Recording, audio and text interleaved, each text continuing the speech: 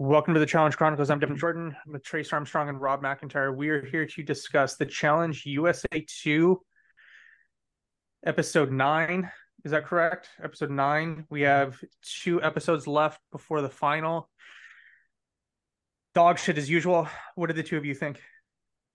I didn't think it was quite dog shit. I would say it was average, but better than what we've gotten the last couple weeks to me. There was a point in the middle where it really dragged right before we got really into the Chris stuff for me. But other than that, I thought it was a good episode. I thought the mission was good. I thought the elimination was interesting at the very least. I continue to really be puzzled by how the male female dynamics in the season have played out. It certainly seemed very clear that TJ at the beginning of the season says one man and one woman will win. And as I've been trying to say, if you're a woman, you shouldn't care about eliminating guys at this point. If you eliminate more women, now I go from 1 of 8 chance to 1 to 1 of 7 to 1 of 6. Like that's how odds work. It's the same thing with the guys. That part of it's really still just a mystery to me. I'm wondering what I'm missing, if anything, there. Alyssa made I'm that surprised you disliked it that much, Devin. I really didn't think it was bad. Alyssa made that comment this episode where she talked about how Seabass going in would be good because one, it gets rid of a survivor number, and two, a man going in is good. It's like, what the fuck is wrong with you? Like, what? Here's I can't like. I disagree with what their logic is, but I understand what they're doing. They don't want to have to vote for each other because it's all survivor women except for Alyssa left. Well, but that was Alyssa. Yeah. Alyssa said that Seabass going in was Oh, good because it's a man.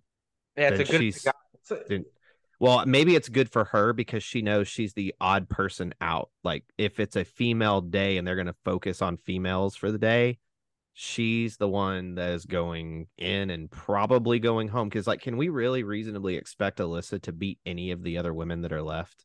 I mean, in this thing, sure, anybody could have won this one. This one was a carnival, a Carney's wet dream, like this elimination. Again, Johnny Mosley is like, where was this when I was on the show? I could have been doing base jumping into the elimination. Like I thought it was an interesting one to watch, but it was definitely not something where it's like, oh yeah, I really practiced this one at home. I mean, maybe you did actually. Maybe you just bounced like you bounce things off walls constantly.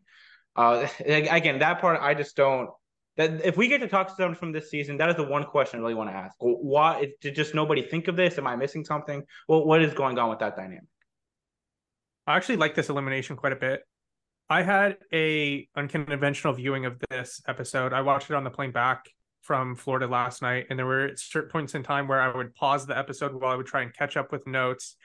And while it was paused or while I was viewing it, it would all of a sudden jump back to the live point in the show. Really? So I had to go back and watch some of the moments before we got on just now. I don't know. I mean, it was all right. I guess I shouldn't say it was dog shit. It was all right, but again, all that we got was gameplay, relationship. What else do we normally get? Gameplay, relationship. What's the third Oh, the bucket? Chris Snyder campaign was the main part of the episode. It's kind of the reverse West.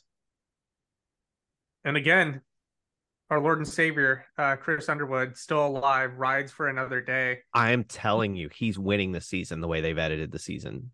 He's He winning. could. I would not be surprised if he won.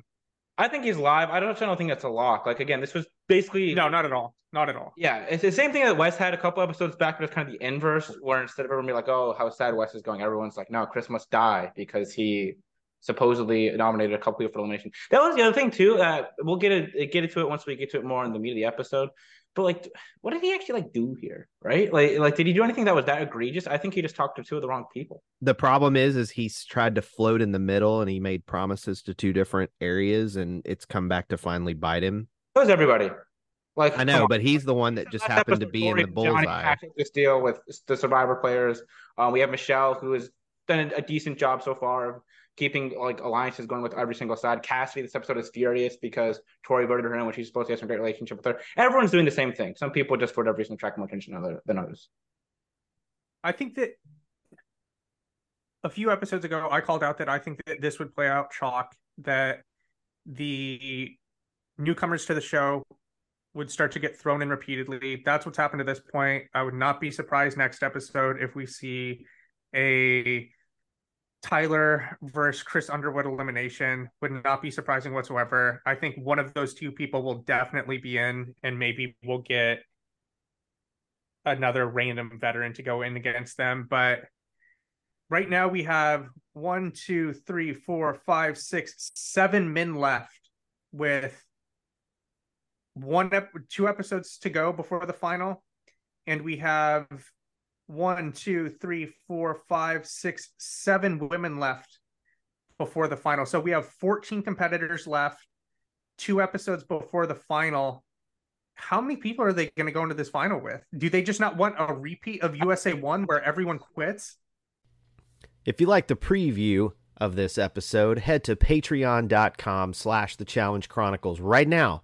For only $4 a month, you get access to this show, other shows like our All-Stars 1, 2, and 3 recaps, our World Championship recaps, as well as a head start on our reviews of older seasons like The Ruins and Fresh Meat 2.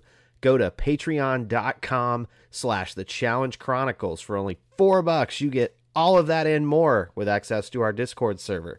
Speaking of our Discord server, Does Your Mother Sew, one of our Discord Patreons, let us know that for $6, you get 40 bottles of water. So take that, Costco. For only $4, you get access to all that content and more. Patreon.com/The Challenge Chronicles.